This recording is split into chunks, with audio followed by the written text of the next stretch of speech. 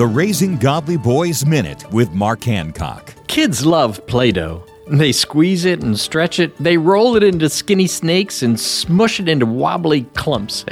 As parents, we sometimes feel like Play-Dough. We get squeezed for time and attention, then we get stretched this way and that way. We feel smushed and squished by the demands of life. When the routines of parenthood feel overwhelming, realize that you're not alone. Because you're in God's hands, He is shaping you into His likeness, forming your character into a useful masterpiece. Kids make wild and wacky objects with Play-Doh, but in the master sculptor's hands, your parenting efforts are being transformed into something beautiful. So don't give up. That squeezing and stretching is just part of the process. For more encouragement and parenting advice, visit Trail Life USA or RaisingGodlyBoys.com.